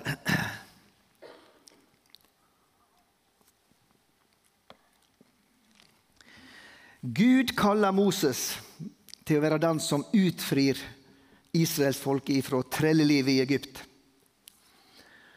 Og det budskap som han skal gå med, og som han skal stige fram for farao og si, det kanskje noe som ikke alle har festet seg noe særlig ved, og man kan jo lure på hva som ligger akkurat i dette her.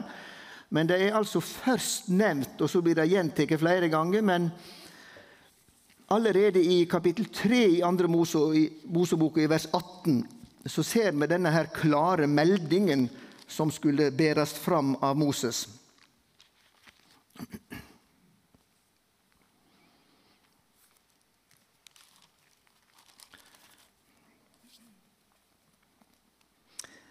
Der i vers 18 i andre Mosebok 3. Andre setningen der. Og du skal gå inn til kongen i Egypt, du og de eldste i Israel, og dere skal si til ham, Herren hebreernes Gud har møtt oss. La oss nå gå 3 dagsreiser ut i ørkenen og offre til Herren vår Gud. 3 dagsreiser skal vi adskillast ifra Egypten og ifra de som har hersket over oss der. Vi skal vandre godt stykke ut av landet, inn i ørkenen, for hebreerguden har møtt oss og gitt oss dette kall, og vi skal offre til han der. Ok. Dette kommer fram flere ganger, så det ikke helt uvesentlig. Ingenting i Guds ord vesentlig, selv om vi kan jo av og til lure på ettertavle og andre ting som kan være litt utførlige, men vent litt før du feller dommen. Det kan ligge evangeliske sannheter overalt. Nei, sier farao, og så plager han de mer. Og så plager Gud Egypten med sine plager, og så blir det nye forhandlinger. Det nett som SAS-forhandlingene. Det tok tid. Det menn kan dra, sier farao etter en stund. Nei, sier Moses, vi må nok dra alle. Nye plager, nye samtaler. Ja, de voksne da, men barna må være igjen. Nei, det går ikke. Nye plager, utsettelse, nye forhandlinger. Og til slutt så har Moses, eller så har farao dette kravet. Ok, det kan få dra alle. Menn, kvinner og barn. Men budskapen må være igjen. Det er ikke tåketale Moses kommer med, for å gjøre det litt kortere, og jeg ser tiden går fort. Så sier han, ikke ei klau, en klov skal være igjen. Ikke foten av ei geit, ikke nedre del av foten, ei klau skal være igjen. Alt må være med. Vi vet jo ikke hvor vi skal tjene Gud med å offre til han. Det er et frelsesbudskap, at det ikke bare er å bli tilgitt sin synd, men det er en adskillelse fra syndig og syndeliv og trelldommen under syndig og Satan. Samtidig så er det jo et sterkt budskap i forbindelse med utgangen som Paulus kommer inn på nettopp i 1. Korinterbrev 10, som jeg har vært innom tidligere i dag. Alle ble døypte til Moses i skyen og i havet. Dåp til Moses. Ja, når de førest gjennom Rødehavet eller Sivsjøen, som det står på hebraisk, så er det ifølge apostelen en dåp til Moses. Så det vil si at nå var de altså tilknyttet dette Herrens redskap som Moses var, og hadde fått en ny leder. Mens farao og slavedrivere, de hadde ikke rett til å herse over dem.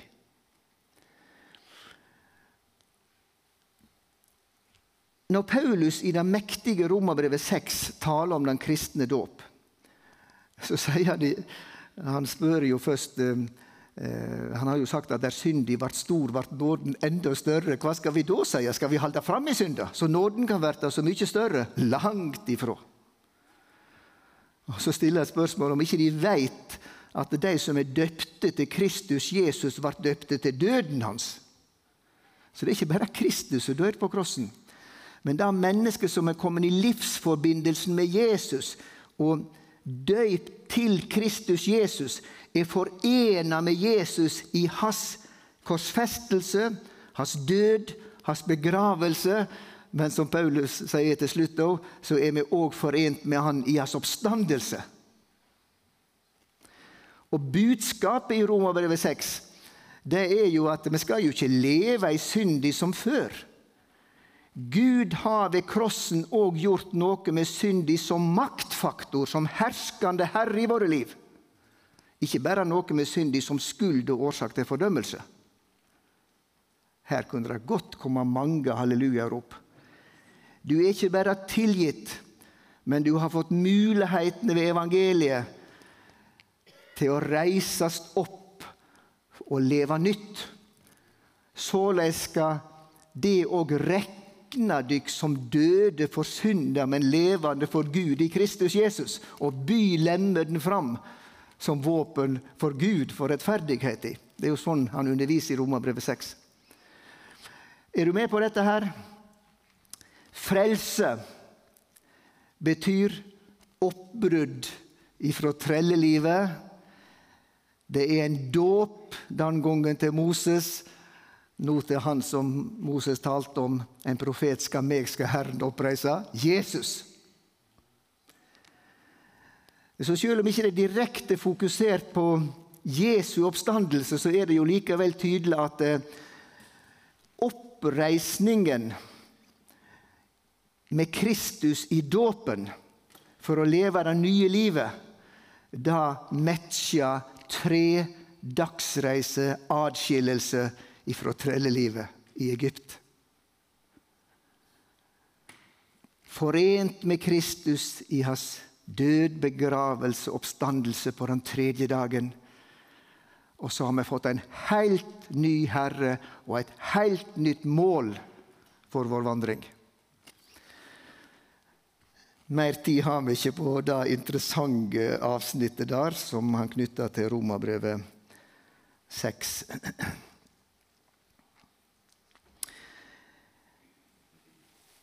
Neste avsnitt fra 3. Mosebok kapittel 14. Her må vi altså bruke 7-milsstøvler, så det heter. Det vil si at det må gå litt fortere. For det et veldig avsnitt i kapittel 13 og 14. Loven om den spedalske. En forferdelig sykdom. Og så begynte det liksom så uskuldig. Du kunne se en liten hvite flekk på armen for eksempel, eller en liten knute, en liten hevelse. Da må han føres til presten.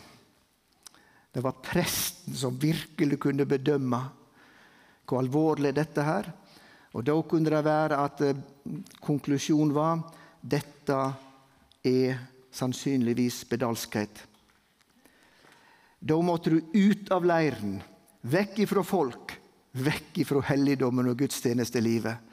Og så måtte du på avstand rope hvis noen nærmer seg urein, urein. Og så det snakk om renselse ifra spedalskhet, som vi leser om her i starten av kapittel 14, 3. Mosebok. Presten skal gå ut til den syke. Jesus helbreder jo noen spedalske, og da viser han jo til Moseloven, gå og vis dere for prestene, sier han. Og så skjedde jo helbredelsesunderet når de var en hel flokk av både jøder og samaritaner. Når de var på veien, og samaritanen han bråsnur og kommer tilbake og lovpriser Gud og Jesus. Men det en link her. Dette jo et vittnesbyrd om åndelig spedalskhet. Denne sykdommen, for å bruke det uttrykket som arvet ifra vår stamfar Adam. Arvesynd og personlig synd. Ja, det snakk om en kortvarig nyting av synda. Altså, synda kan være en nytelse. Det ser så uskuldig ut. Ikke overdramatisere, det er jo bare en liten hvite flekk her. Han er jo ikke svart engang. Men det kan være bud om noe alvorlig. Urein, urein. Men la oss ganske raskt komme oss til leseteksten da, i starten av kapittel 14.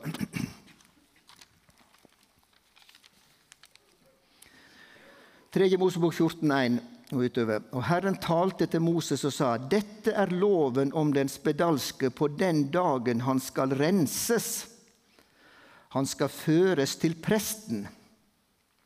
Presten skal gå utenfor leiren, og når presten ser på ham og finner at han er helbredet fra sin spedalskhet, da skal presten befale at det for den som lar seg rense, skal tas ut 2 levende, rene fugler, og sedertre og karmosinrød ull og isopp, og han skal la dem slakte den ene fuglen i et leirkar over rennende vann. Så skal han ta den levende fuglen og sedertre og den karmosinrøde ullen og isoppen og dyppe dem sammen med den levende fuglen i blodet av den fuglen som er slaktet over det rennende vannet. Han skal stenke 7 ganger på den som lar seg rense for spedalskhet. Slik skal han rense ham. Og den levende fuglen skal han la fly sin vei ut i den åpne marken. Det er fantastisk. Renselse ifra spedalskhet. Du skal kunne lukkes innat i fellesskapet. Da hentes det ned 2 fugler, de som hører himmelen til. Og disse 2 fugler til sammen er et vidunderlig forbilde på Jesu i hans død og i hans oppstandelse. Du har jo ofte også når det gjelder forsoningsdagen med 2 bukker som til sammen skal få fram de veldige sannheter om Jesus. Denne her skapningen som er hentet ned ifra himmelen, ifra lufthimmelen, skal slaktes over et leirkar, over rennende vatten. Jesu død, han som forlot himmelen, ble et menneske, fornedret seg selv og var lydig til døden, ja, døden på krossen. Den levende fuglen kommer inn som et fortsatt forbilde. Han dyppes ned i leirkar og blodet av den første fuglen. Men så løftes han opp igjen. Og så blir det gjort renselse, en bestenkelse 7 ganger, altså fullstendig renselse av den spedalske. Og den levende fuglen med blodmerke på sine venger etter han døde, det blod som var der i djupet. Han flyger ut opp over marka. Jesu Kristi oppstandelse. Hebreerbrevet 1 sier, etter at han hadde gjort rensing for syndene våre, sette han seg ved majestetens høyre hånd. Oppstandelse, himmelfart, tronbestigning. Jesu død og oppstandelse til rensing for dine og mine synder. Ikke glem selve hovedbudskapet. 7 ganger er du renset. Du er fullstendig renset om du har akseptert Jesus stedfortredende død og seierrik oppstandelse. Det er Guds ord. Gud er fornøyd. Ikke vær så misfornøyd du da. Ja, men jeg er jo ikke fullkommen enda. Nei, det vet jo Gud bedre enn du. Men du er 7 ganger renset. Vi må gå videre.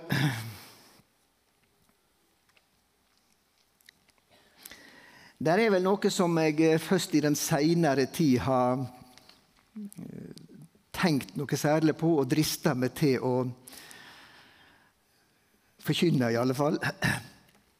Og hvis ikke du ønsker å være enig med meg, så det helt greit da. Men der noe med første gangen uttrykket den tredje dagen nevnt I Bibelen. Det ofte en nøkkel da, når du første gangen du møter et begrep, en tanke I Bibelen. Merk det da, ta det med deg. Det kan være en nøkkel til å låse opp skriften, til og med Johannes åpenbaring, som så vanskelig gitt I bildet. Nøklene ligger lenger bak. Ikke studer bare ett skrift I det nye testamentet og tenker jeg skal tømme det ut. Hent nøkler, les Moses, profetene og skriftene. Skapelsesberetningen, første Mosebok 1. Hva det som skjer på den tredje dagen? Du kan jo bedømme selv. Da leser vi fra vers 9 der I kapittel 1. Andre dagen avsluttet I vers 8 og vers 9. Og Gud sa, la vannet under himmelen samles på ett sted, og la det tørre landet komme til syne. Og det ble slik. Og Gud kalte det tørre landet jord, og vannet som var samlet kalte han hav. Og Gud så at det var godt. Og Gud sa, jorden skal ha gress, planter som sår seg, frukttrær som bærer frukt med frø I, spire fram på jorden, hvert etter sitt slag. Og det ble slik. Og jorden lot gress gro fram, planter som sår seg, hvert etter sitt slag, og trær som bærer frukt med frø I, hvert etter sitt slag. Og Gud så at det var godt, og det ble aften, og det ble morgen, tredje dagen. Peter skriver jo noe om dette her I 2. Peters brev 3:5. Som kanskje kan synliggjøre litt det som skjer. En jord som ble til ved Guds ord ut av vann og gjennom vann. Så det slik at landjord, det ser ut til at hele jordkula var dekket av hav. Men så det på Guds ord, så reises det plutselig seg noe opp av havet. Landjordi, den tørre landjordi. Og havet må da samle seg på en plass. Det må være plass til dette som bryter opp der.